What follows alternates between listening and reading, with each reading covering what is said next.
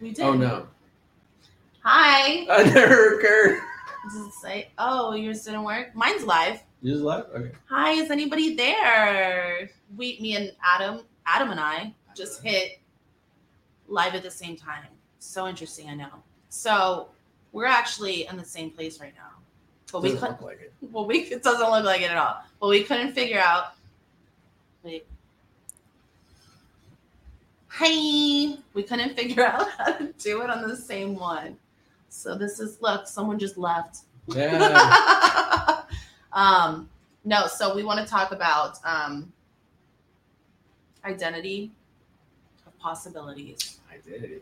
Versus, I'm looking at you this way now. I know. Identity of limitations. And what do we mean by that? What is an identity of limitation? What do you mean by that, Lindsay? Well, what I mean, Adam, is an identity of limitation is I can't this, I can't that, right? Right. Placing limit. I keep looking at you. So what we're getting at is your identity one that is coming from a place of limitation, or is it coming from a place of possibility? Have you shaped who you are to be somebody who goes out and makes things happen based off of what you want, or are you a person whose identity is shaped by things that you cannot do? See the difference? Now here is where it gets fun, because as people who can't drink, how do we shape our identity so that we can still have an identity shaped in possibility, but yet not be limited? You're going to have to talk louder, though. See the question? Can't hear me? I can't hear you. You can't hear me? No, I Hold want on. you to talk louder. I have a command voice in here somewhere. I'll pull it out. There you go. All right. So, identity of limitation. Is your identity shaped by limiting beliefs? So, meaning you are only allowed to do things within the confines of limitations. Mm-hmm. Or is your identity shaped with possibility in mind? Meaning you can go out and do things and make things happen regardless of limitations, is the way I look at it. Yeah. So the part there that we're going to look at is, as people who cannot drink, which is a limitation, depending on how you look at it, how do we develop an identity that has limits, Mm-hmm. but allows us to have freedom? Does that make sense? Yeah. Okay. So, how do we go about that? How do we go about that? Well, we have to start by identifying limiting beliefs. Okay. And we kind of talked about this the other day. We did talk about this. Not too much, though, but, I mean, you did, but I was... Yeah. I mean, if you've seen anything I wrote or paid attention in the past, one of my limiting beliefs was that it's okay to do things as long as I don't get caught. I've talked about that in the past. Another limiting belief, just a really simple one, is I can't have fun without alcohol. Yeah, me too. Or I have to please everybody in order to be liked. Or, of course, now that I'm trying to give you examples, I can't think of them. I know. I could just rattle Every off the top of time. my head. In order to feel love, I have to please everybody. Yeah. I have to be agreeable with everybody and do what everybody else wants in order to be liked. Again, these are all things that make you feel better about yourself. Mm-hmm. So, well, I can't offend others. That's kind of like something that came up for me. right. But I definitely can, and yeah, we were talking about that just a minute ago. enjoy doing it actually in my old life. But yeah, so that was one. But wanting everyone to like me, and that's something I talked about last night too, on my tweet or my post. Kind of like, what is my identity was not solid. It was, my identity is like whatever you want me to be, or whatever I need to be loved, liked, included. Not so much belonging, because I never really got there with that, but feeling like I fit in. I guess that was the thing, right? Fitting in. Yeah, you've talked about that before. Mm-hmm. That need to fit in, and so that's how you went down the path of no return. But there was a return. Yeah, we made a big U-turn. No, but yeah. So that was huge for me, and I mean, realizing these are limiting beliefs that we may have are not easy. It's not easy. It wasn't for me, anyways. It Right. took some time. Right. The identifying them, it takes effort. It takes exploration. It takes pondering. It takes sitting down and taking the time to think about this stuff, getting with a journal and being mindful of your thoughts, and then exploring those thoughts to find those beliefs. So we went Yeah. kind of away from identity for a little bit, but I think we should talk about limiting beliefs, because the only way that you can change those limiting beliefs is to know them. Yeah. And then put something in place that you can use as kind of a reactionary trigger when you identify that belief coming up in your thoughts, in your feelings, in your actions. You can identify it and change it. So no, I don't have to please everybody. Right. I'm going to be nice, but I have boundaries around me. I don't have to please you in order for you to like me. If you don't like me because I'm not pleasing you, that's your problem, not my problem. Yeah. And I have to be okay with that. So there's a lot of stuff to unpack around that concept and that idea. And there's a lot to put into place if you are at the very far end of not having any of it. But it takes time and it takes intention and effort to build it up.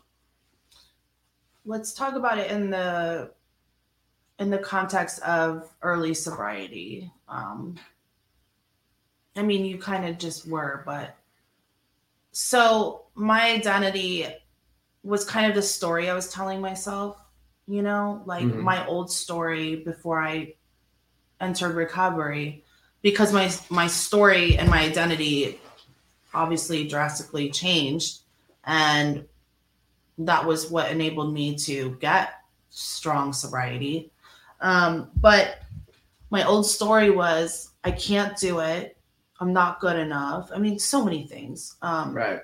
I can't get sober. I can't stop using. I have this disease that I don't have a choice anyways. I can't stop. Right. You know? Right. And to me, that I guess we'll just go ahead and break the seal here. That disease model, that's where the error is, in my opinion. If you believe in the disease model, and we're not here to debate the disease model, but the disease model puts a limiting factor on your psyche almost to the point of a victim mentality. Because I am a victim of a disease, I therefore can no longer do things, and I have to do certain other things in order to keep the disease from affecting my life. Mm-hmm. So that mindset, that identity, you're coming from a place of a closed container. You'll never go past what the limitations of the disease put on your life. Mm. And so that's one thing. We like to use the analogy of a cancer patient. And so a lot of cancer patients, when they get cancer, they go, well, fuck, my life's over. Yeah. And one of the things that they work on is going, you know what? I'm going to live life anyway. Screw it. I got cancer. So what? I do my treatments. It's going to suck, but I'm going to live life. Yeah. And so when you come from an identity of possibility, you go, you know what? I got to do my treatments. So I'm not going to drink. That's my treatment. I've developed my identity of a non-drinker. Therefore, I'm not constrained by all of the things that come along with being an alcoholic or even an alcoholic in recovery. Those limitations don't apply when I consider myself a non-drinker. I know that I can't drink because as soon as I put alcohol in my body, it's going to screw up my dopamine system and then it's off to the races. So that's the argument that is always presented back to me is like, well, if you're cured, so you can do whatever you want. No, I didn't say that. That's just stupid. That's pretty stupid. That's pretty stupid. So I developed an identity of a person who does not drink. Mm-hmm. And so by doing that, the door's wide open. Well, and I think because words are so powerful, and I think that we forget that. And I think for me, I didn't really fully understand that until just recently. which may sound silly, but I mean, I didn't realize like what I was telling myself all the time until maybe a year or two ago. And I started realizing that I'm telling myself in my head and even out loud to others that basically like I have something wrong with me. I'm an alcoholic. That's how I interpreted it, right? Yeah. I have this thing, this disease. I'm not like you. I'm different. I'm diseased. I'm, I guess, broken. I'm Yeah, exactly. malfunctioned or defective. And, I think all that comes with that for a lot of us. I don't think I'm alone in that. I don't think so either. I think everybody starts there at some point. Yeah.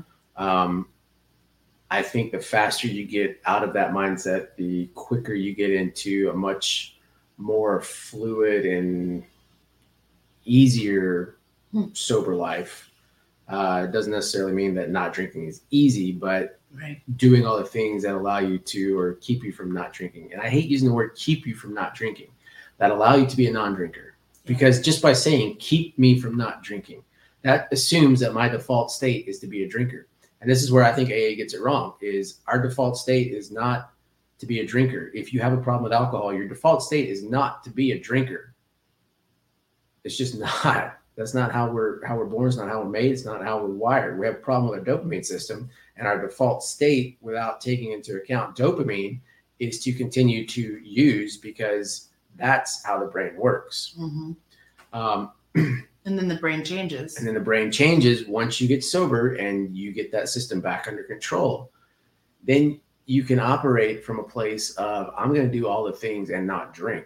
Yeah. Not, I'm going to do all the things that keep me from drinking, because that assumes that I am going out throughout my life every day fighting the urge to drink. Yeah. And, we can take that identity portion right there and we can look at it from a psychological perspective, and we can look at it from a spiritual perspective.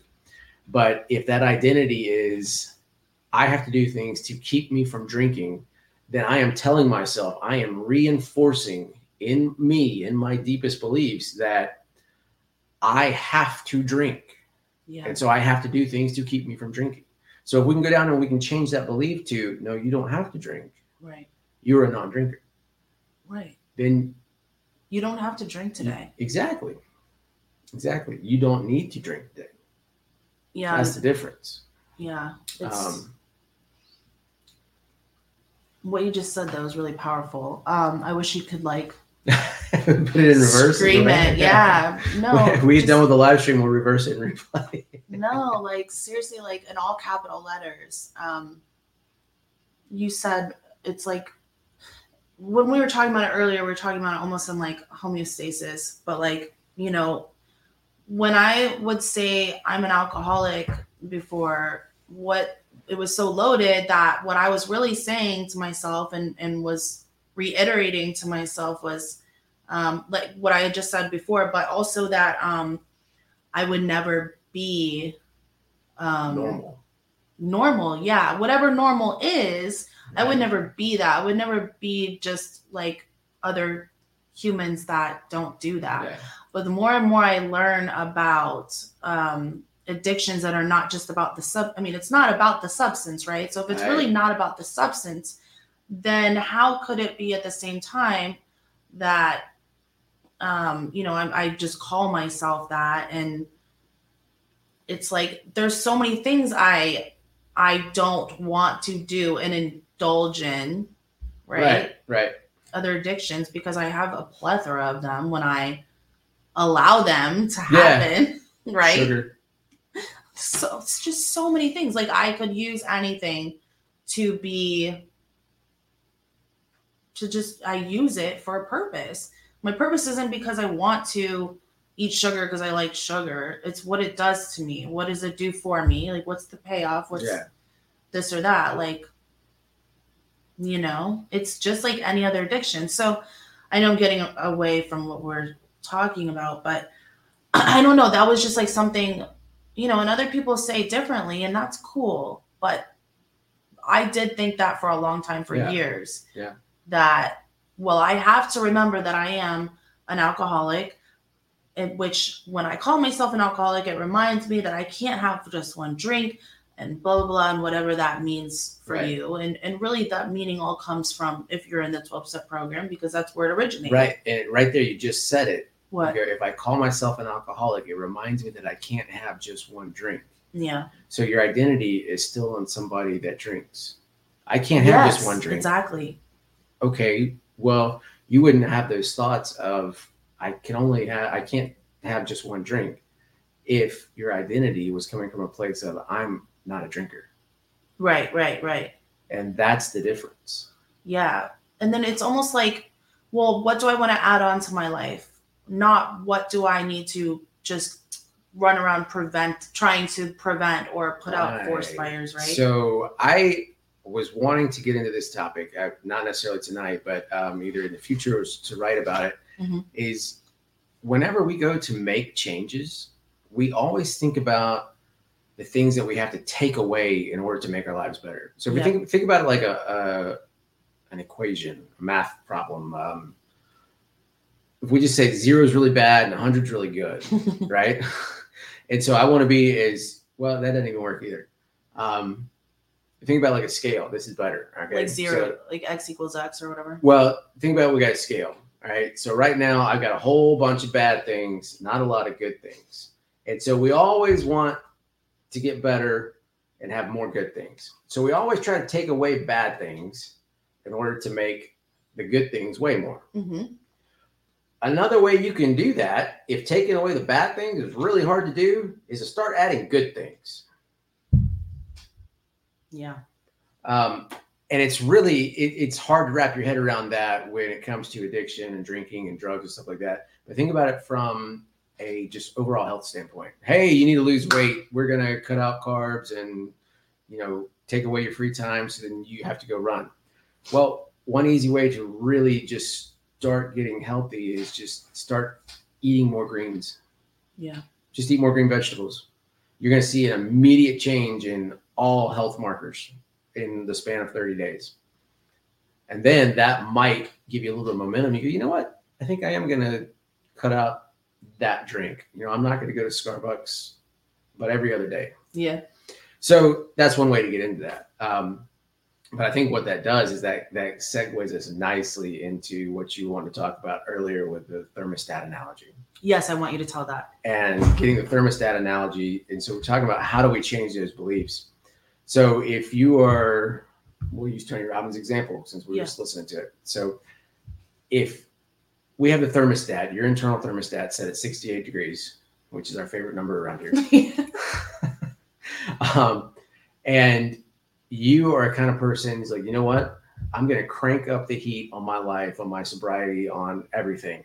I want to be operating at 98 degrees. And you start cranking that thermostat up and you start doing all the things that get you on fire and get you moving in that better direction and get you up there. You're pushing 80 degrees, 85, 90, 95 degrees. And we're starting to get close to 98. All of a sudden, the thermostat inside your body, you're basically your psychological set point.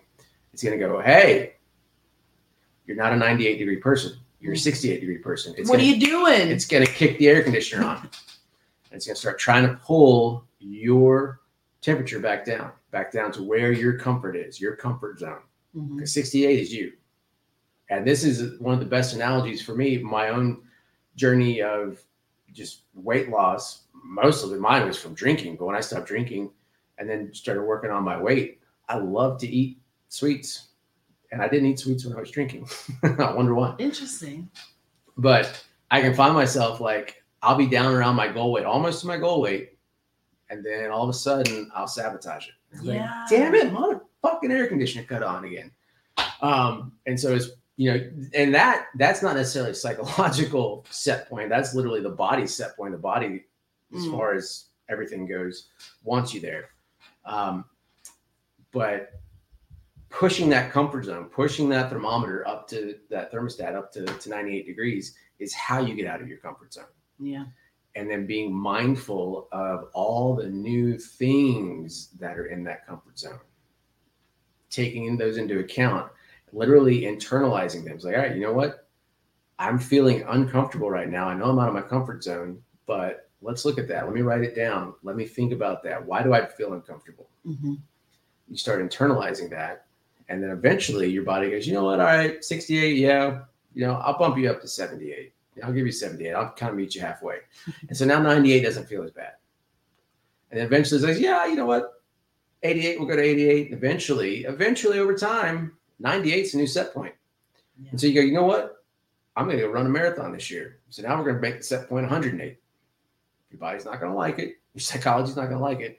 But eventually you'll get there. And so the same thing happens with our drinking.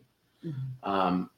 We go from whatever quantity you're drinking to zero. Talk about a huge change on the thermostat. Psychologically, mentally, just from thought processes, behaviorally, actually physically. So. Well, and that's the thing too. It reminds me of when I got sober, all these things, being in treatment, and I'm on fire for recovery. And, I'm in the 12-step meetings every day, multiple times a day. And I'm like really getting it. And it's like, I found this new identity and it's working for me. And, the feelings that's the magic of recovery magic that I talk about all the time. Mm-hmm. And, it's like that spiritual feeling that we get, most of us, right? And it's like all of a sudden when you realize you're kind of far away from what you were doing, the drinking every day. This is what happened for me anyways. It's like a panic set in, and I'm like, like realizing like, oh, hey, it's been this long, I'm different now, but like that familiarity of the drink, like it starts popping in your head, and then it's like, that's where I was for so long. Yeah. And this is so foreign and this is uncomfortable. Yeah. But I've learned, being sober for years now, that becomes my 68 degrees eventually, right? Right. Like up here. And that's my new norm. Yeah. My new homeostasis. And so what I wrote down earlier was getting outside your comfort zone. When you push that thermostat up to 98 degrees and it's not your norm yet, mm-hmm. and then you're not doing all the things that you're supposed to do to take care of your life from a recovery standpoint, if you let go of these, your body is going to allow you to relapse. Your brain's going to allow you to relapse. And so that's why it's so important to be doing all the things that whatever your program, whatever you're working is, to keep you on the path, keep you on track. Right. Because as soon as you let those go, then we're going to drop right back to where we started. But if you stick there long enough, eventually you get to the point, your identity will shift into a 98 degrees. And so all the things that you were doing, you were having to work at, mm-hmm. are now just either A, natural, or B, not needed. Yeah. It's so crazy to think about it. And so I think there are multiple ways to get to that. AA is obviously getting you to that point, ideally with the steps and meetings and stuff like that. My personal opinion, though, is that AA is coming from it's coming from an identity of limitation, because you're relying on something external to keep you sober. Whereas I wanted to go with internal. And so I changed my identity to a non-drinker. Yeah. I mean, I don't like to, it's just, the semantics are not just semantics. It's very right. Powerful. Words have meaning. That's how we communicate with ourselves. Yes. And it's something I've been really looking into lately, because people that disagree with your point of view will say, oh, well, it's just, I just said this word. It's like, right. Okay, so let's clarify what you mean, because how we communicate, not only with each other, but how we communicate with ourselves, we communicate with words. Yeah. You can't have self-talk and not talk.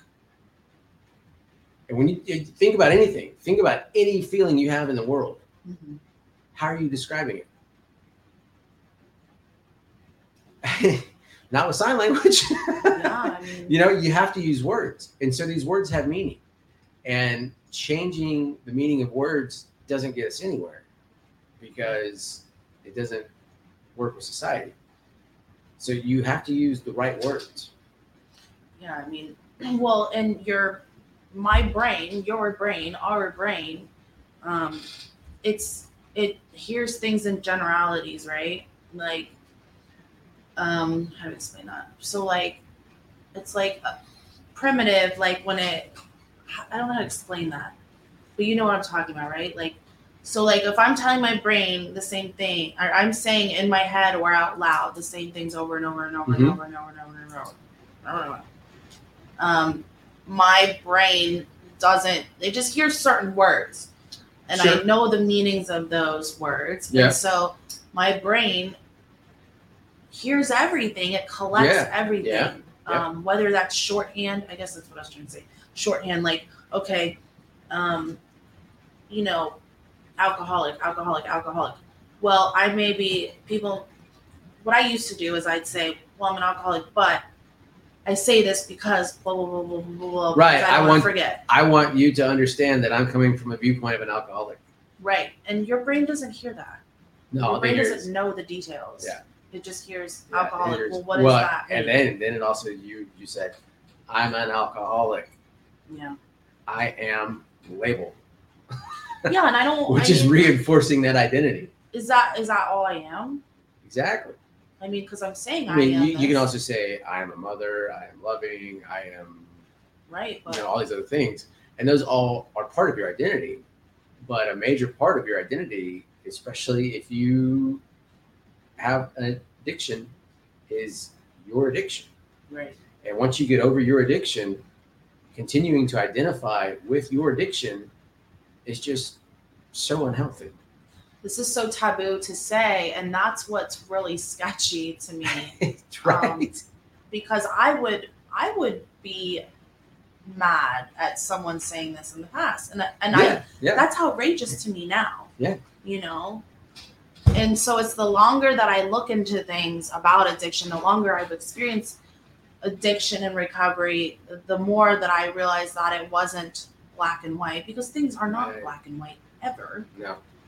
Shades of gray. Right. And my brain wants to attach onto a story, a clear-cut directive, a clear-cut black and white story of like, I'm an alcoholic, so that means this. It's like one of those graphs, right? Like a flow chart. Like that's what I want, nice and neat.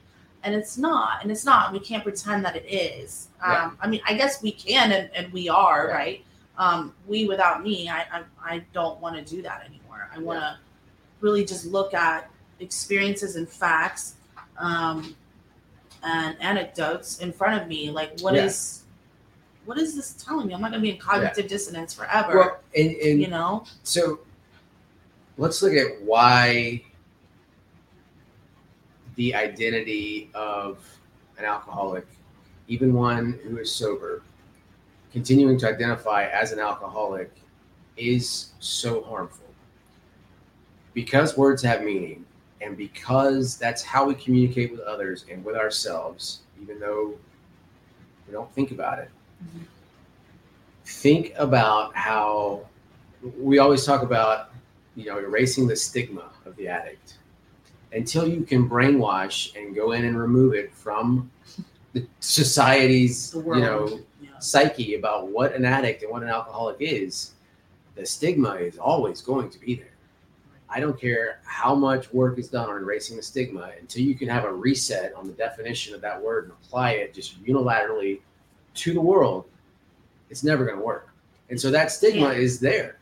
So then all those negative things that go along with being an alcoholic are there. And no matter how much you try to forget that those two are linked, your brain still links them. Now, maybe after decades and decades and decades of some type of therapy where you can disassociate the word from the meaning, you might be able to convince yourself that, hey, I can still be an alcoholic, and it means I don't drink, and I'm fun-loving, and all these things that we associate with recovery. But the world is not going to associate that. And you have to operate in the world. Right. And so that is where the identity of limitation is. Yeah. Because you are identifying with all of those limitations, all those negative aspects, all of the stigma. Even though you can have 35, 40, 50, 60 years of sobriety. hey, my name's Adam, I'm an alcoholic, is continually pounding it in your head. And this is why I call my recovery effortless recovery, is because I am not fighting my psychology. Yeah, I love that. So yeah, so explain that, what that means to you. It's like you're not fighting it, you're not resisting. Right. I don't drink because I know what happens when I drink. Right. So I'm using all of these tools, all of these psychological tools. We know how the brain works. Science may one day do what we're not able to do at this point in time. Science has gotten there. And so we can use all of these tools to reprogram ourselves to an identity of, I don't drink and I'm going to go create whatever I want. Well, yeah, it's like that's not all that I am, and I know what the devil's advocate, would Right. be to what I'm saying, because I was that voice before Right. to others. So, but I've come full circle, and so I told you guys a story of, I guess it's not really a story, but just like a little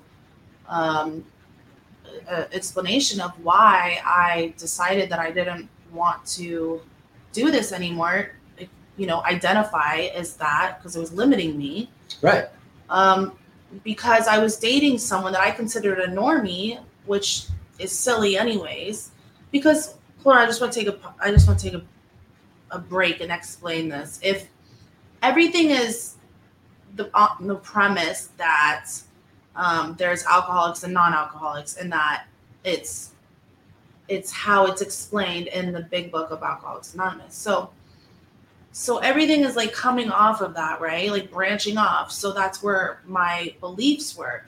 Well, what if the premise isn't even true? What if it's not true? I can't say that. I can't definitively say.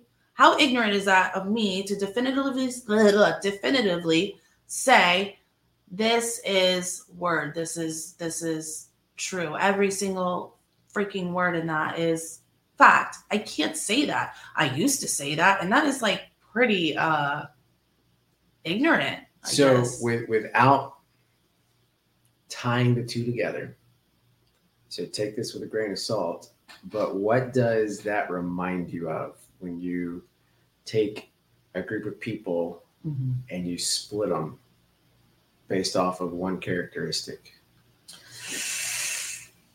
Oh. So we do it with alcohol. Got me there. Skin color. Yeah. Yeah. Gender. Religion. Yep. That's alcoholics and normies. Yeah. It's derogatory, and I realized, like, I thought I was being funny saying it, and now I say it in the way of like, because this is how my mind was before. Right. And this didn't happen like super long ago. Like this is like a working theory, working belief that is transforming for me, that I'm not going to limit myself. What if whatever I thought, like, what a crazy idea. Like, what if whatever I believed isn't the only thing that there is? Yeah. Right. Like, holy fucking shit. I don't know everything. Yeah. We're looking at it from just one perspective, and this one perspective has been rammed down. Ah, the heathen is here. What's out? I are here. Good shit. What's happening? What I miss? Oh, so finish that. You were. Oh, what? So we were talking about credit separated. Where were we going? So okay. So what I was saying was, this came about, my change and what I decide to identify as, right? Right. That sounds silly. But identify as an alcoholic or not. That's what I'm talking about. Because I was dating a normie, which is whatever the fuck normie is, he was not, right? He's not normal. But in my head, I'm like, he's not an alcoholic, therefore he's better than me. And like, I know that can sound kind of extreme, but it's not. Think about it. Like, me with years of sobriety, that's what was in my head. Like, that was a hidden belief, though. I didn't realize. I'm not like actively saying that in my brain, right? But I realized that's what was underneath, because I'm seeing myself in a different category as this person. Yeah. He's higher than me because he didn't Right. have a drug and alcohol problem.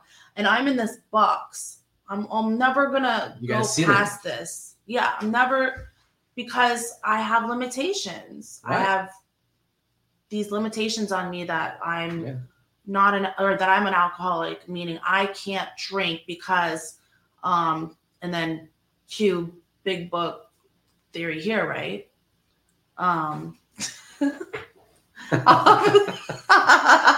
Hello, Ray. Hello, officer. I have all my which papers, Scott? All of them. I have All of All of them. Damn Doesn't it. matter. I have them all. But yeah, Scott, we're just like really talking about like words have specific meanings and they're powerful, and that's a good thing though. But I have to really watch like what is coming out of my mouth to others, to myself. What am I saying in my head? Yeah. Self-talk, and noticing that because it's so powerful. We know it's powerful, right? Like it's not like a question. It is. They are. Yeah. I mean, look at history. Like Yeah. wars have been started over like what you were talking about. When you start to do the us versus them too. Right. And I know people will say, well, it's not like that. It's just that I know that I'm this, so therefore I can't drink. And it's like, well, yeah, if you believe in this model here, you can't. And so, and again, I just want to point this out because this goes back to the identity. Is the phrase "I can't drink" is different from the phrase "I don't drink." Right. I don't want to drink. Can't is coming from an identity of it's something that I would like to do, but I'm not allowed to do. And I don't drink is coming from the identity of I choose not to. It's my option. And I will fight to the death, like to the death of me, that you are born wanting to drink. Yeah. It is not the default state. Right. Now, that doesn't mean that as soon as you put it in, you go, holy shit, this is amazing. That's completely different. But it is not your default state to always drink, to always be a drinker. That is just, it's not. Right. Just like hate is not my default state. Now, I can sit here and listen to a whole bunch of hate-filled rhetoric and speech and get brainwashed, and it becomes my identity, but it is not my default state. Damn, true.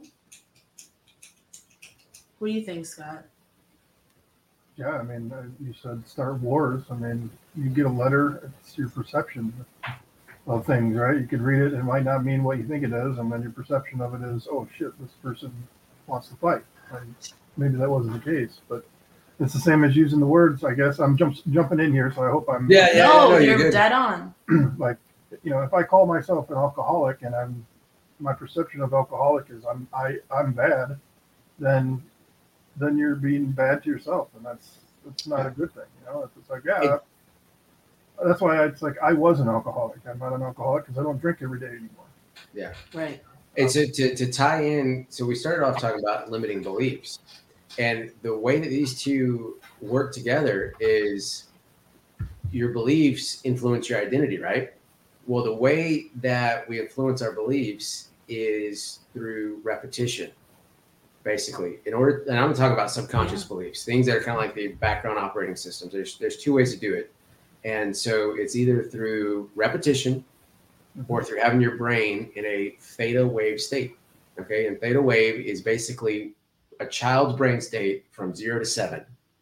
So the Jesuits have had this saying for hundreds of years is, give me a boy until age 7 and I'll show you the man. It's because they're in the theta brainwave state, which is imagination, basically hypnosis, and you can program a child from 0 to 7 into anything that you want. Absolutely right. Different conversation. Take that information, pull it into this one. And it's, if I need to change something in myself, I have to get into a theta brainwave state, which is basically hypnosis, or if you learn how to do it through meditation, it's possible, or repetition. Repetition is the other way to do it. So if you're constantly repeating a negative identity to yourself, you're constantly reinforcing that belief. which is reinforcing that identity, which is reinforcing. It's just a repetitive cycle of constantly making yourself entrench into this identity that is bound, and it is an identity of limitation. I want to also add in here that is my sound okay, Scott? Can you hear me loud enough? Yeah, you guys sound great, man. Okay. I want to add in there too that it's so loaded, right? That so like when I decided I needed to dedicate less time to going to multiple meetings a day, on top of working, and I had a baby, and people were telling me like, you obviously don't want to be sober if you don't want to leave your child with your mom or find someone to like do that or like bring them to meetings or like do this and basically neglect my child. Essentially, like, I don't care what your justification is. That's what it is. I'm sorry. Before I had a child, I would think that too, though, right? Like, I thought that way. And so that's just one part of it. And just, I needed to do this and I needed to be there and dedicate all this time, or else I was going to relapse. And it wasn't like you might relapse. It was like, you're going to fucking relapse. Yeah. You cannot trust yourself. A denial is our default, right? Like, it's part of our disease. So it's everything that like jointly makes it so I couldn't trust myself. And I know people don't like to hear this. Like, it's like so fucked up how it's like uncomfortable to even talk about this. And that's ingrained. Like that's from, I mean, that's like programmed, right? I don't know. So it just kind of gets me going, but just how it's just so powerful and everything that goes with it, right? So Scott, say something. I'm getting mad. Something. No, I think you're dead on, Lindsay. I think just playing catch up here. Like you go to rehab for 60 days in a fake environment, and you can learn how to survive alcohol free or drug free for 60 days in that environment. Then you come back to the real world, your learning starts all over again, and so you have to learn new behaviors. I lived it. I was prepared to come back to that. So like, yeah, I'm an alcoholic. I don't have any power. I have no control. Alcohol is my master. All these things, and once the thoughts start to, I'm not saying things would have been different, but maybe with a different mindset, maybe I could have dumped out more alcohol than what I did in my past. But once I had it, it's like, well, you already fucked up anyway. You already bought it, so once that decision was made, there was no going back. But I like what you both are saying about like learned behavior. Like you learn for so long how to cope and be with alcohol. For me, it was 20 years, and to think that you're just going to change that in 90 days, 90 and 90 or 90 days stay in a treatment, I think that it's just going to flip the switch in 90 days is unrealistic. So you need the positive self-talk. You need to retrain your brain in any way you can. Like I did bad, I am not bad. I mean, that's the biggest one. I think that could benefit people. You are not a bad person. Absolutely. You just did some bad things. And then you got to look at what bad means. But yeah, flip your perspective on things. I would look. You can go on YouTube and type in AA speaker or TED Talk, alcoholic or addict or whatever, and you can find thousands of people that were just as bad as you were, and they found a way out. And every story is different. So it's possible. So there's no reason not to give yourself a chance. Like I had a guy come to the office with his dad yesterday. And I'm doing the intake, and he's just sitting there, and he's got his head down, and his dad's like, he just keeps beating the hell out of himself. He did it for a few months, and he relapsed, and he can't get off his own ass. Like he's just beating the shit out of himself. And I was like, I told him, I was like, dude, who made you walk in here today? Did your dad make you walk in? No, I wanted to. He just came with me. you have to understand how big of a step that is. You have to give yourself credit for just walking in the damn place and asking for help. Again, this wasn't his first time there. I've never seen him before, but I've only been there since kid. So yeah, changing your perspective on things, absolutely. So you said something a minute ago about learning to live after treatment, after 60, 30, 60, 90-day treatment. What do you think would happen if in treatment people were told to think about it as, hey, you don't drink anymore. When you get to the real world, all of your decisions are going to be made in the viewpoint of I don't drink, instead of, hey, everything that you do has to be run through the filter of I can't drink, I'm not allowed to do this. Right. I wonder how many people that would save. How many people would be like, you know what? Cool.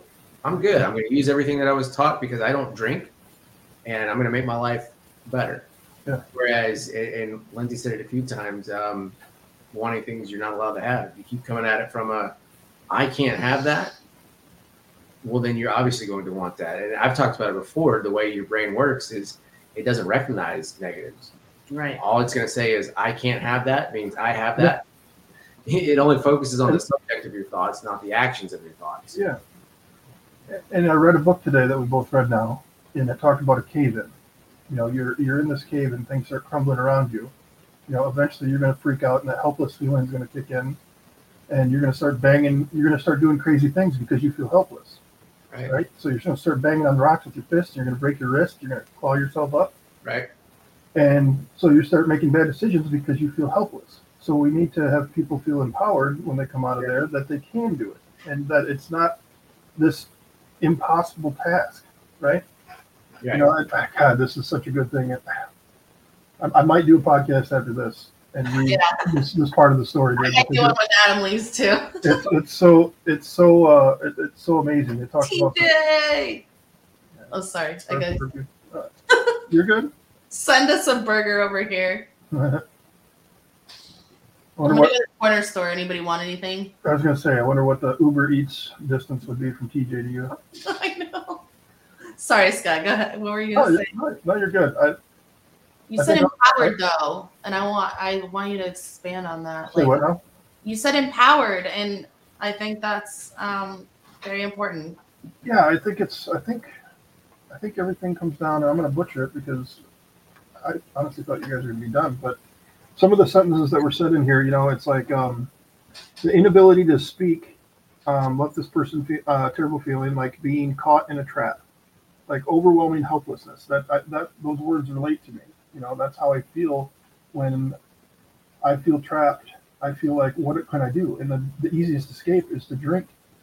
That makes the appearance that I'm out of said trap. And even in the story, it talks about, when I decide to drink, there's a freedom feeling to that. And that's a learned behavior that I've learned for 20 years, right? And so I'm feeling helpless. I don't know what to do about what's coming up in 2 days. I grab that bottle, or I have that bottle in my truck or in my hand. That feeling of freedom is already there. And it's kind of silly because you're drinking something that's going to bring you back into a trap and cause a problem. But it's all about the freedom and getting out of that trap in your mind and getting out of that helpless feeling in your mind. And so you got to find something that empowers you. For me, it's doing this and talking with you guys and being on social media. It's me being as open and honest as I can with the people that I care about. That empowers me. Like by telling them that I'm weak and struggling and I want to go to the store and buy some alcohol. That's taking the power away from the thoughts that were taking over. Oh yeah. So I want to tie in. You mentioned the cave example, which I think works great with what we were talking about earlier. Which earlier before you got here, we we're talking about how your comfort zone plus your life circumstances, when those two have the right combination, you've got almost a guaranteed relapse. Yeah. So if we take the cave example, and let's say that the comfort zone is, I'm going to use a mine example because this is actually a true scenario. Miners are comfortable at the bottom of the cave, basically down at the bottom of the mine, right? Mm-hmm. And they have scenarios, and they're taught and they're trained what to do in case of a cave-in, in case of a collapse, and what to do to lower their oxygen consumption, lower their energy expenditure, and basically in order to survive until help gets there, until they're rescued. So they start doing that, and this is a real MSHA case. But anyway, there was a mine collapse in West Virginia, and a whole bunch of people down in the bottom of the mine, I think there were 38 to start with, and they've got oxygen, they're not supposed to talk, and so they're getting outside their comfort zone, right? Because now there's a cave-in, they're supposed to be conserving oxygen, doing all these specific steps, which is not their norm. They're out of their comfort zone. Well, only one person survived, and it was the one person who managed to stay outside of his comfort zone and manage his life circumstances, which was to follow his training, monitor his oxygen consumption, basically taking small sips of air, and sit there, not talk, not do anything, while the other guys tried to claw their way out of the cave. And so he was rescued. And so being outside the comfort zone, managing his life circumstances allowed him to escape that situation. If you're outside your comfort zone and you don't manage life situations, it's almost a guaranteed relapse, because it's going to pull you right back down into your comfort zone of drinking. Yeah. Or of trying to survive the bottom of the mine. But anyway. That was a good. That's a great example. The other good example that goes along with that was the, I can't remember the name of the study, but the dudes that went to Vietnam, and how like 90% of them was doing heroin right in Vietnam, because they were trapped and they felt their helplessness, you know. Yep. And then when they came back, only like a small percentage of them continued to use heroin, because the other ones came back to a reality that wasn't helpless, and it wasn't it felt like a trap. So I think it was, and you could almost make the hypothesis or the assumption that 10% or so that continue to use, had they been introduced to heroin on the streets in the U.S., would have become addicts, and the rest of the people would have just been recreational users. Right. Yeah, for sure. Wow. Yeah, no, that study is wild, and that's an old study too, but it shows the importance of environment and, you know, our life situations too, like what's around us. Like, that's not just people, it's, you know, everything. Well, what about Rat Park? That shows the same thing, right? Remember Rat Park? You know, right? Oh yeah, we've talked about it before. Oh yeah. But that's wild too. It's like they had this life, like Rat Park, like a carnival, dude. Like, they're living life, like they were happy, their environment that they were living in, and they didn't seek was it cocaine water? I think so, yeah. They didn't seek it. But it's just fascinating. So look it up if you guys at home are curious about it. The Vietnam, which you guys probably even heard of it before. Yeah. And the Rat Park, there's a TEDx, the guy does it. I'll post the link on TEDx. Yeah. So the opposite of helpless, when you type in opposite of helpless, it's independent. So when you are independent, and you know, they even tell you this in AA, like, you have to do this for yourself. So when you're not relying on your environment and other people to make you happy, and you become independent and you have that strength from within, you're like, hey, I'm worth this. You know, I can do this. You know, that's when the helplessness goes away. And then the trap, you know, the opposite of the trap to me is freedom. And so, you know, I know now after reading this, that's why it's cool that we're talking about this, man. After reading this chapter and the relatability that I had to this guy that wrote this book about this person, I can look back and there's hordes of evidence that every time I feel helpless and trapped, that's when I went to the bottom. Yeah. I was interesting. I like that, the opposite of helplessness being independent.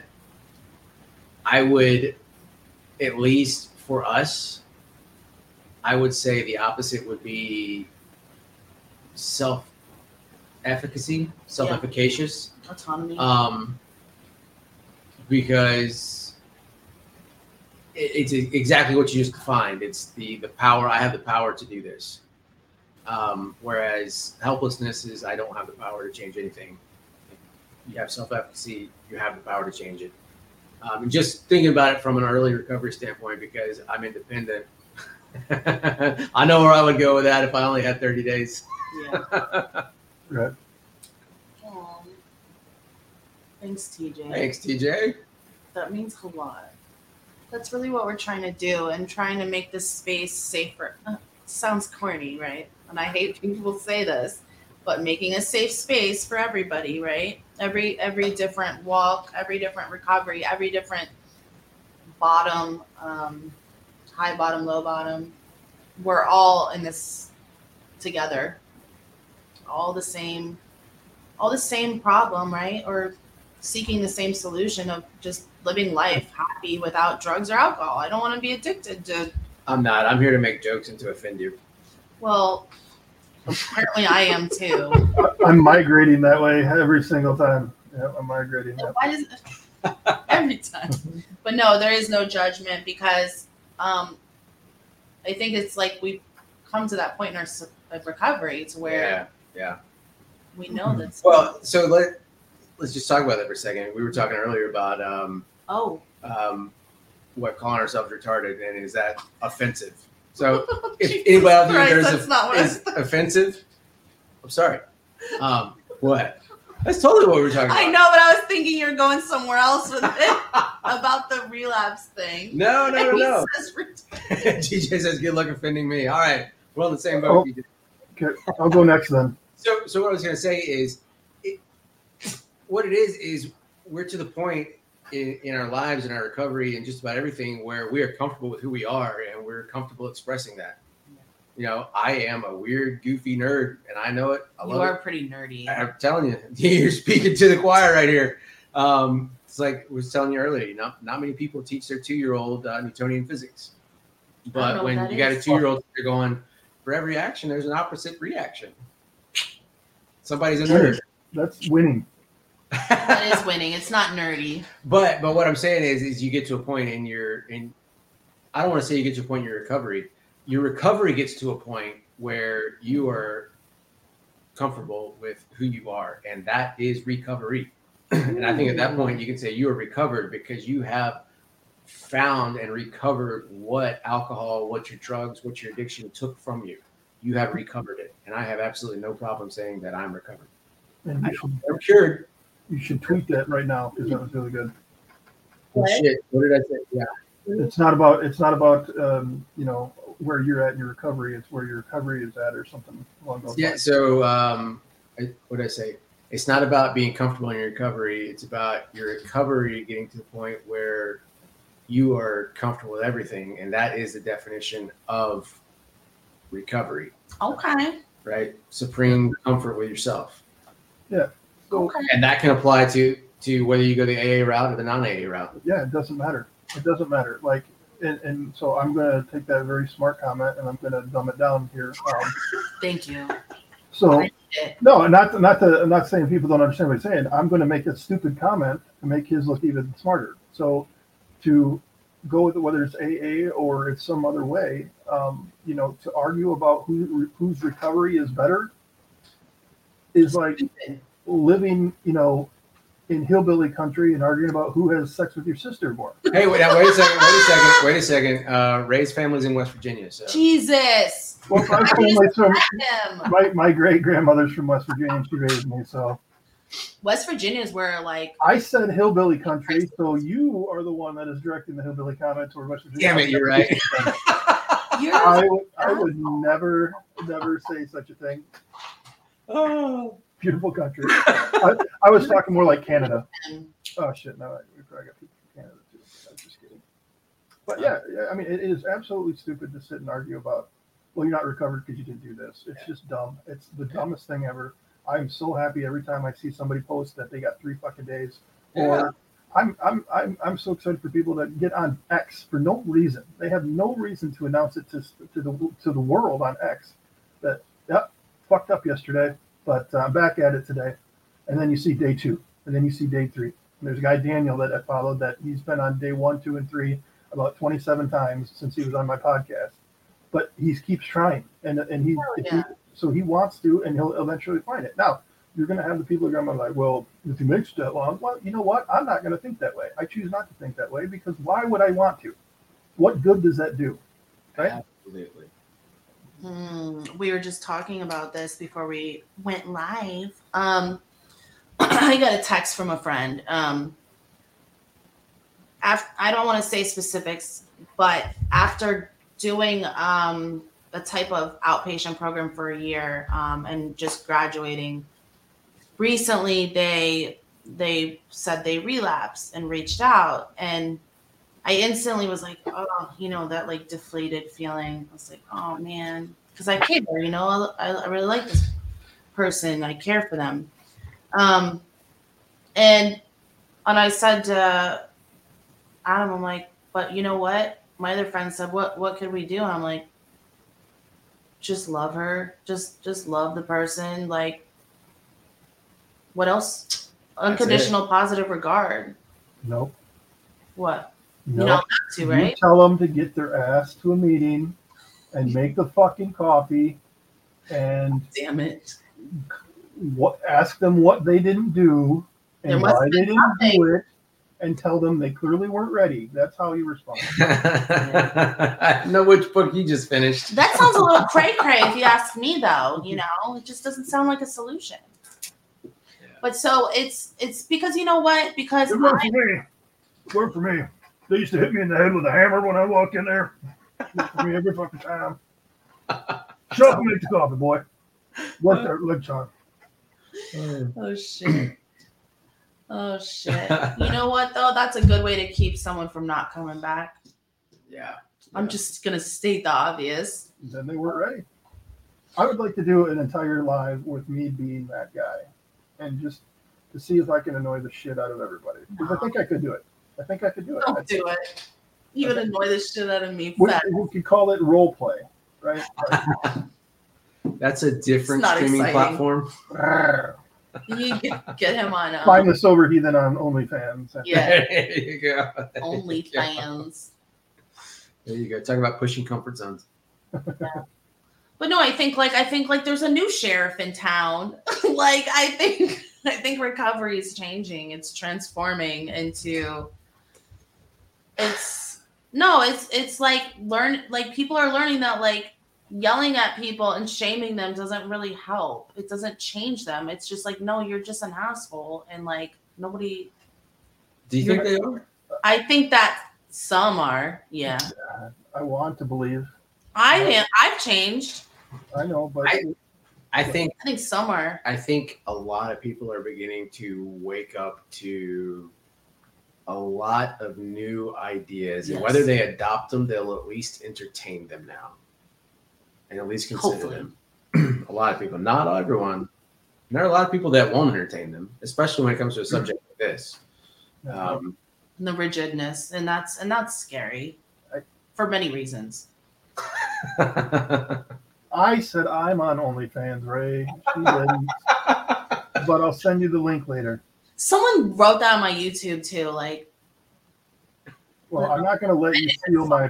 I'm not going to let you steal my fans one day. So back up. We actually talked about this. So I don't think it's as open, because I think we're in this really good recovery bubble on social media right now. We've kind of created this bubble that's given us, and working at the outpatient, like doing the intakes, I see a lot of people that are forced to be there.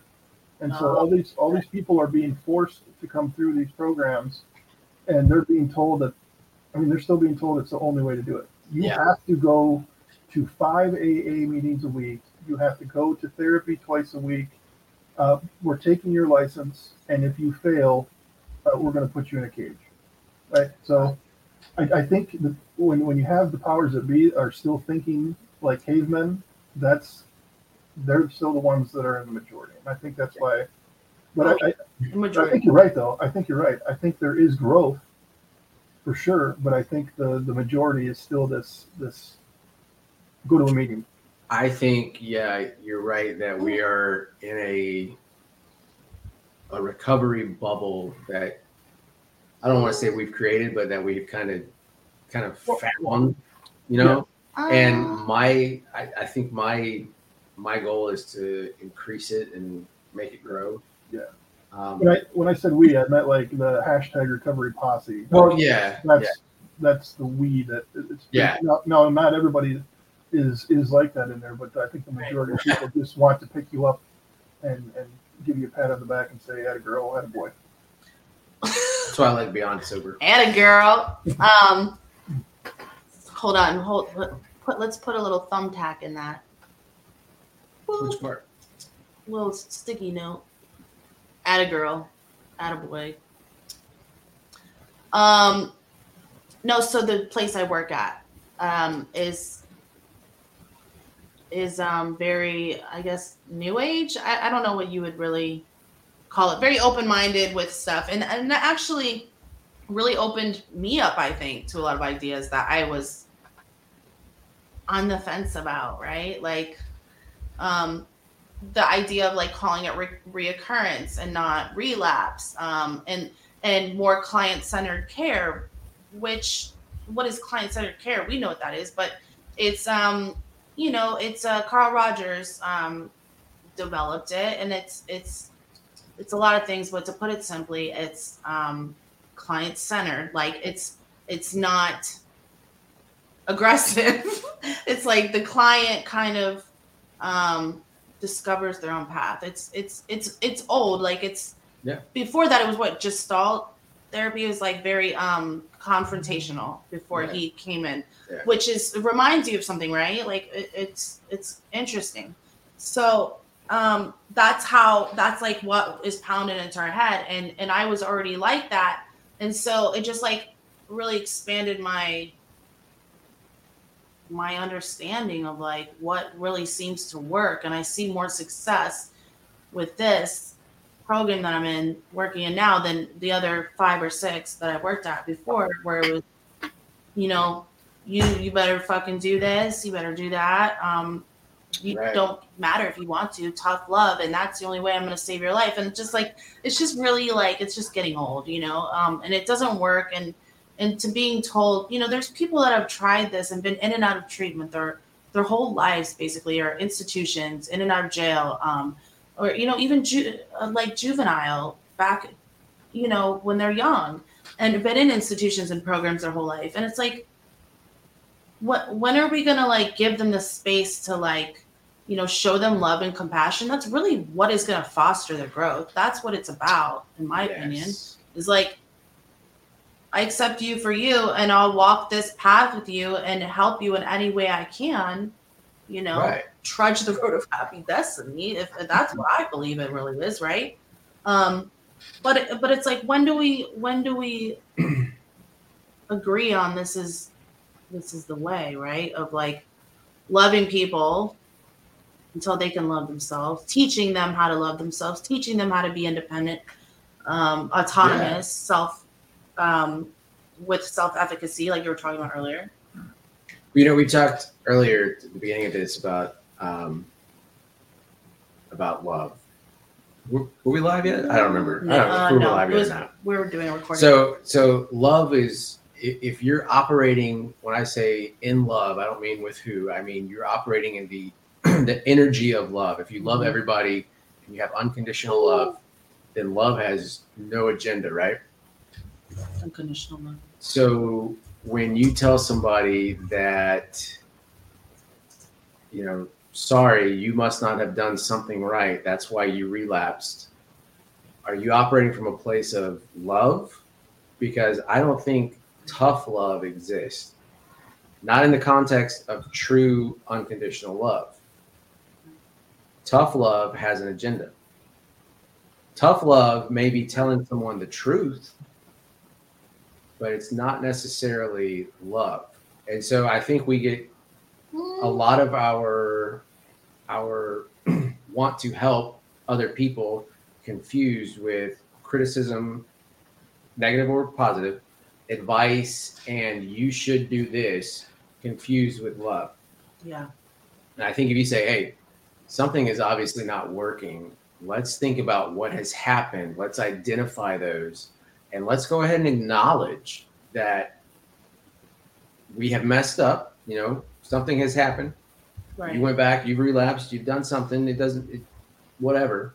But if you're operating from that frequency of unconditional love, it's in, hey, let's figure out what actually went wrong and acknowledge it, give that space, embrace it so that you can learn from it. Right. Not, hey, you did this wrong. Go back and do it again. You fucking loser. Yeah, you might as well call it nice hate. Like, I'm going to give you some nice hate. Like, I think you have love. I think Adam made a great point. I think you have love, and then you have boundaries. And so you can love somebody and say, no, I'm not giving you $20 today. You can call that tough love if you want, but that's just love with boundaries. Like, that's a good point. It's assertiveness. I mean, you're right. Yeah, I know tough love's never going to go anywhere. It's a term, but like we said earlier, the words are important. Yeah. And so you can justify almost saying and doing anything. It's like saying, look, I'm not trying to be rude, but you're an idiot. Right? So you can justify anything. Well, I said I wasn't trying to be rude. I told you how to control your feelings. Yeah. I told you I was going to tell you something that's going to trigger you, but why didn't you control your feelings? No offense. Listen, I went out and slept with 12 other dudes. That was tough love. Okay? That's just tough love. I love you, but I wanted to show you what would happen, if you did this again. It's just tough love. So you use these words and you can justify any fucking thing that you want to do. That's so true. Oh, Sam, my goodness. that's so true. My goodness. Yeah, but so what? So love is what like love is what it is, man. It's like the solution, right? Like love fosters growth, right? Yeah. I think It can. True love, and I can be assertive and I can be nice and loving, but assertive, and I don't have to be a dickhead, I can say what I mean firmly, compassionately. You know what I mean? Like, it doesn't have to be, if telling the truth doesn't need to be associated with being mean or offending someone. I think truth is truth. For some reason it is. If truth is truth, if it's the truth and it's mean, then that's just what it is. That's your interpretation of it, then it's you, not me. Right? Yep. I agree. Lindsay, I'm going to throw under the bus a bit. Huh? There's so many things. You have to be specific. No, but so what I want to reiterate again, there's more people in here now. There's like 11 people in here now, and we were talking about this when there was hardly no one in here, but we're talking about the power of words, how you can really like change your thoughts, change your identity for lasting growth, right? And really watch what we're saying to ourselves. Words matter, they have meaning, they're loaded, right? Powerful. What do I want to be? I mean, what is the story that I'm telling myself over and over and over and over again? I can't do this, I can't do that. Why? Because I'm not normal, because I'm not this, because I'm not that. Really just like looking at it from this, less than like a negative perspective of a deficiency, right? Kind of mindset, a lacking. And instead it's like, let's look this way. Let's look at above the line of what we're talking about, identity of possibility. I have to replace, right? And a positive, not just replace, or replace is not the same as substitute with other maladaptive behaviors, but to instead replace these behaviors with my drinking, my using, with okay, I want to go to school. I want to do this. I want to be a leader. I want, all these things that are positive, like that I'm going to fit, that I'm going to fill, instead of I'm going to just not do this. It's like a negative, right? Right. Right. And we don't need to keep taking more things away from ourselves. We need to build ourselves up. We need to empower each other. We need to support each other. And I can still be compassionate and tell you the truth about yourself if you ask. I can be loving and Right. truthful, because telling someone the truth is being loving, right? Ultimately. So Just saying. Going back to the very beginning with the identity of a limitation versus identity of possibility, what you're just talking about. And I just kind of put all this together as you were speaking, what Scott said a minute ago. Yeah, you triggered some stuff. Shook it loose. That's what happens.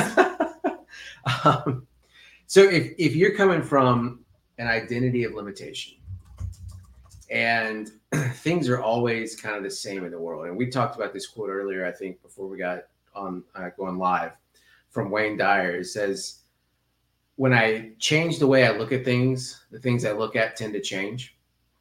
And I think that's a great way to look at this identity of limitation versus identity of possibility.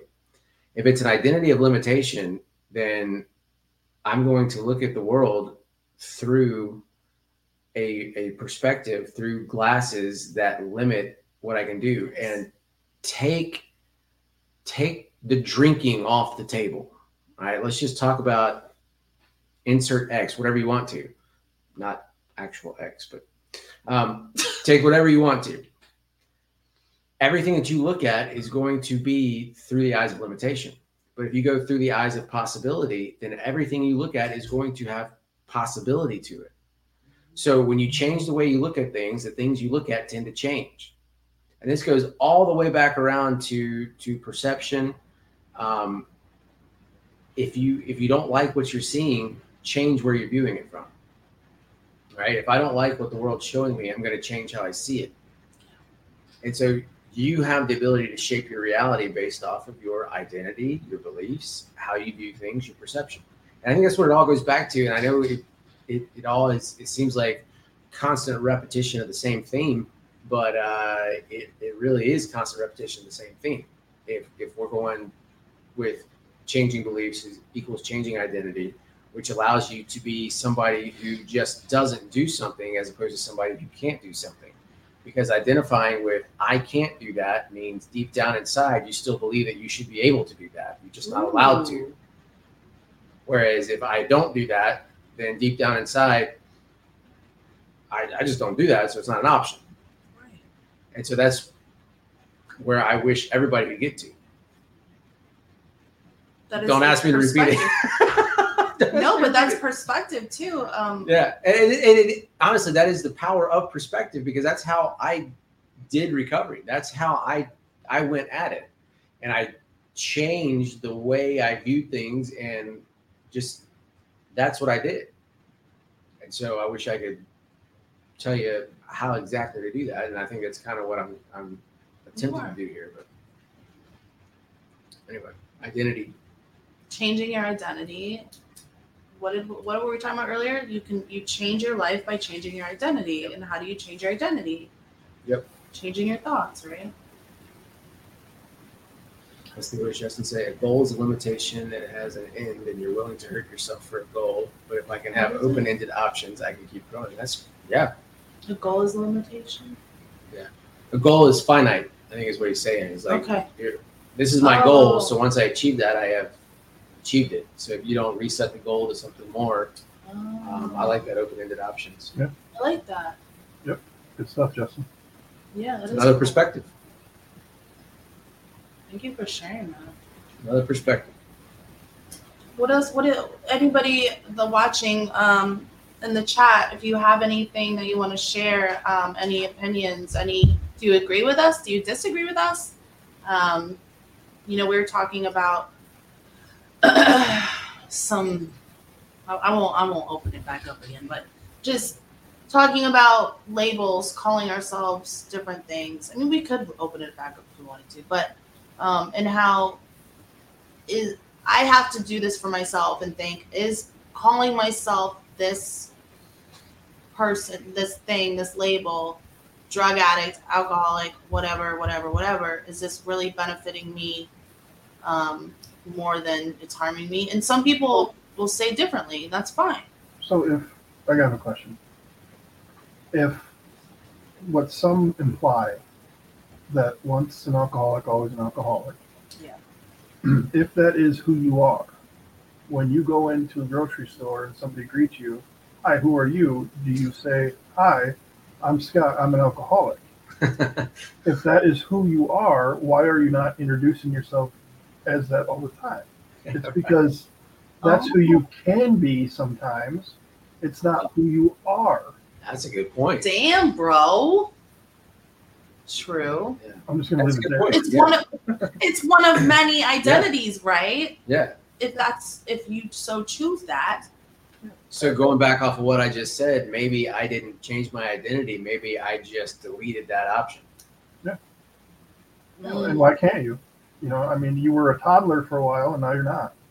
You were a teenager for a while, now you're not. And you know, we make up all these rules of what you are. I mean, I guess some people say they're still toddlers in their 40s, but whatever.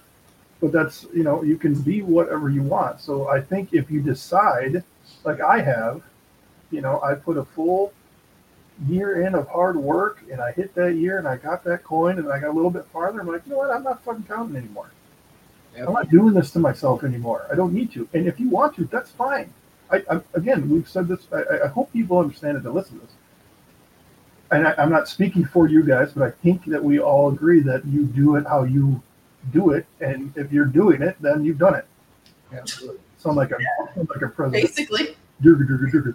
But I lost my train. Oh yeah. I dropped the alcoholic thing. I'm not going to call myself that anymore. When I talk to clients, I don't say I'm an alcoholic. I say, yeah, I got myself 4 OWIs, so I know exactly what it's like to drink. So I've been through it. Yeah. Same.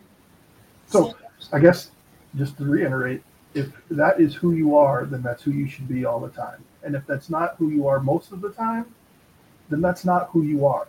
If that makes any sense. That is It makes really, a lot of sense. really good point. Really good point. So you could distill your identity down to just 2 characteristics. I mean, Yeah. You know, Yeah, and I mean, like Ray's a Marine. they do say that. They do say once a Marine, always a Marine. Yeah. And you know, I can. And thank you for being a Marine, Ray. Yeah, thank you for that, Ray. Thank you for your service. I could totally. I'm not gonna play devil's advocate with that one. Don't do it. No, what I was gonna say is the reason that saying has weight is because becoming a Marine is such a shift in identity. It is who you have become. Yeah. It's not negative or positive either. It just is. It's true. It's true. So I give him a pack of crayons, and then we'll see what happens. Sure. It's all about your perspective. Some people are anti-military, right? So they would think becoming a Marine is a bad thing. But most of us, I think that's one hell of an accomplishment. I couldn't do that. Yeah, shit. yeah. Oh yeah. And I'm so proud of people that want to do that and to become that. That's amazing. But it all comes down. Nothing out here matters unless you let it matter. So if you're calling yourself an alcoholic all the time and that's making you feel bad, then stop doing it. Call yourself something else, like your first name, right? Like call yourself like a father, whatever. You know what I'm just saying? No, you're right. It's so true. Yeah. Sorry. No, it's not good. It's the negative self-talk, and sometimes you are pushed in certain groups to say negative things, to keep the awareness. I think the purpose of it is to keep the awareness of what was.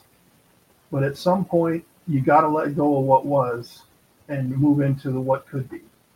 And the longer it takes to do that, the harder the road is going to be. Yeah, write it down. He's writing that down.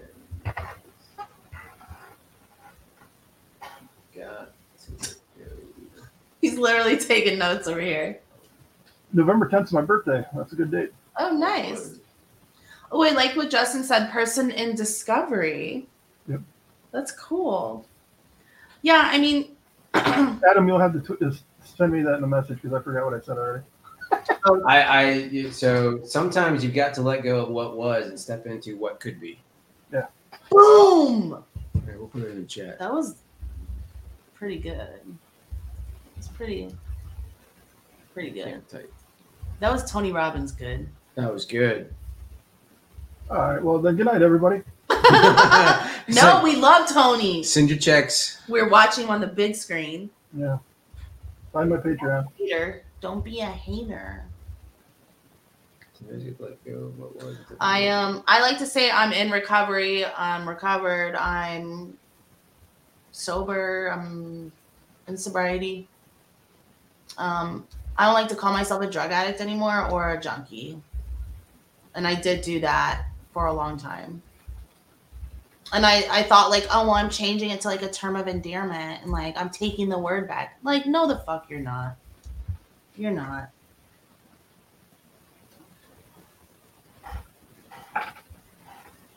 It's not working.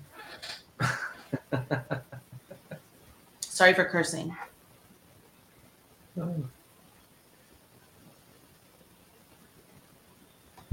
Well, you guys had some topics you wanted to talk about. You can do those on your own. Hello? You want to just go ahead and do it? Huh? Oh. Well, no, I think I'm going to do a little prep before I. Prep.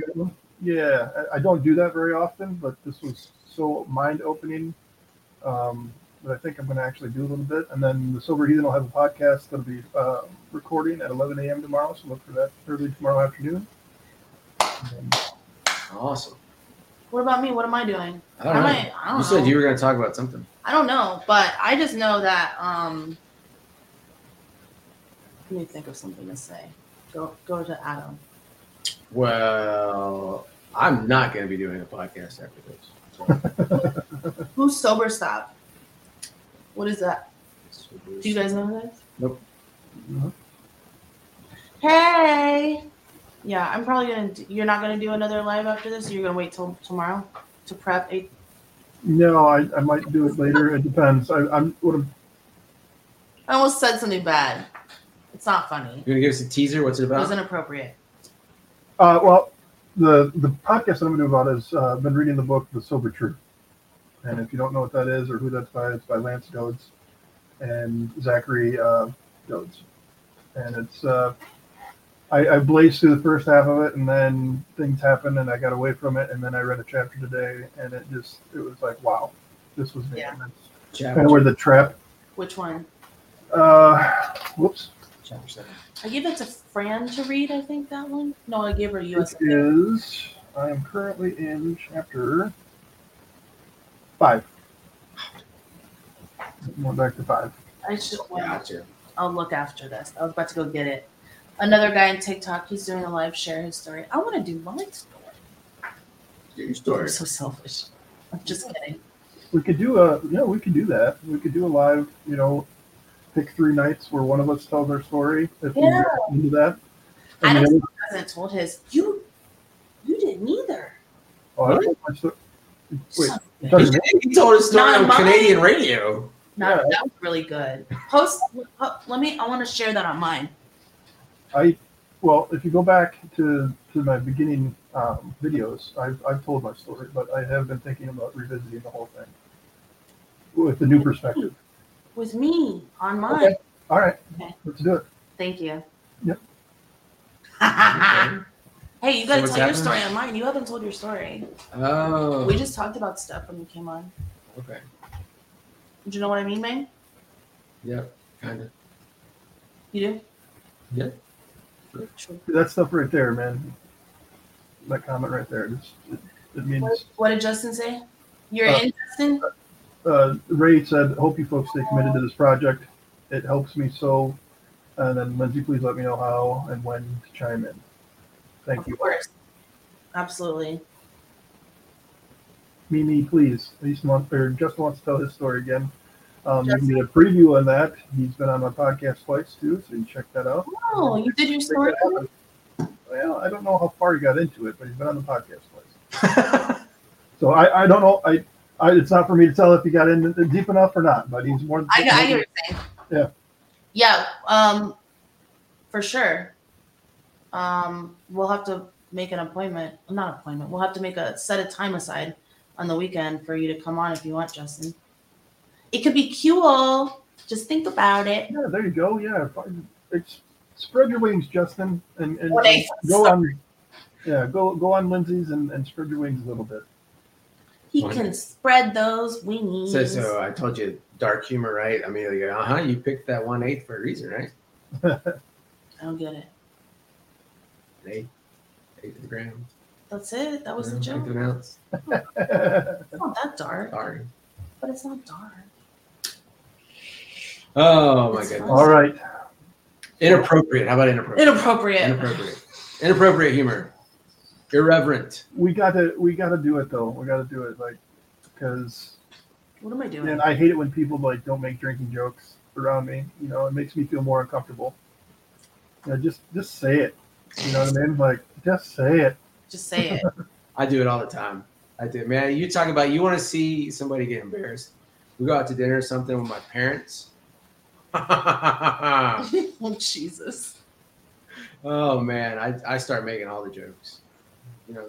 They go around doing drink orders or something, and my dad's like, "Oh yeah, Sweetwater 420." My mom, "Oh, do you have something dry?" And she tries to make up a drink.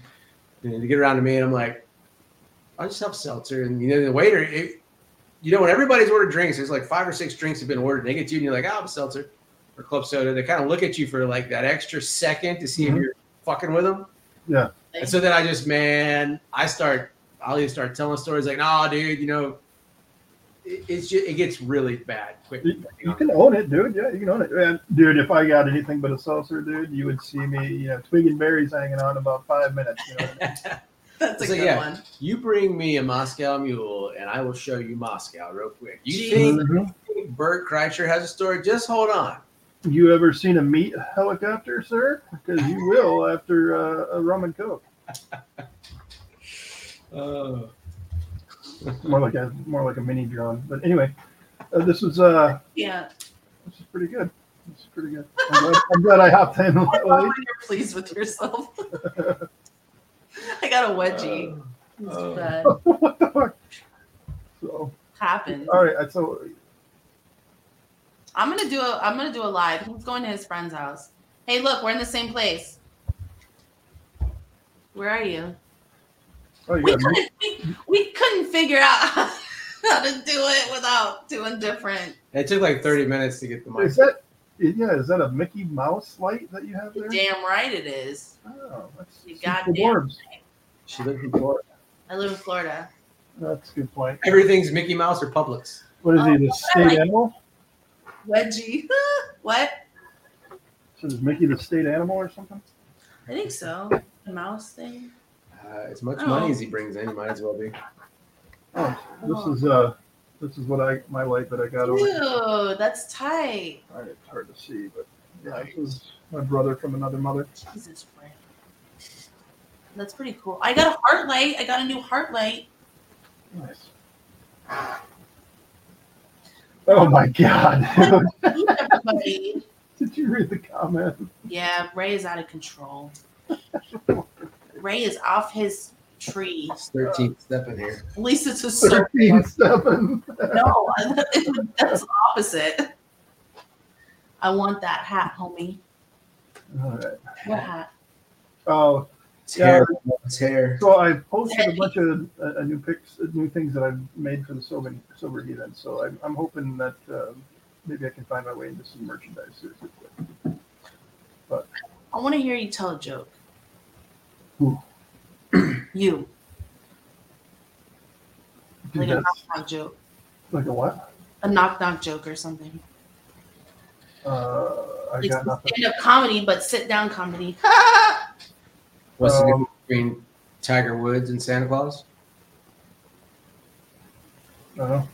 Santa stops at 3 hoes. That's pretty good. That's pretty good. Yeah, I got nothing. You got nothing? Okay. I'm drawing a blank. I figured we had more people in here. Maybe that would be a good joke time, but. Very chill, bro. Oh, shit. All right. I love you guys. All right. Hey, this is great. Thanks Thank for letting me hop in Hey, late. this is really good. All This right. is really fun. Yeah, we'll Hey. do it again soon. Hey, bye. Hey, bye. Hey, bye. You guys, hey, Hey, wait a minute. hey, Wait, hold on. hey. Bye. Okay, bye. Wait.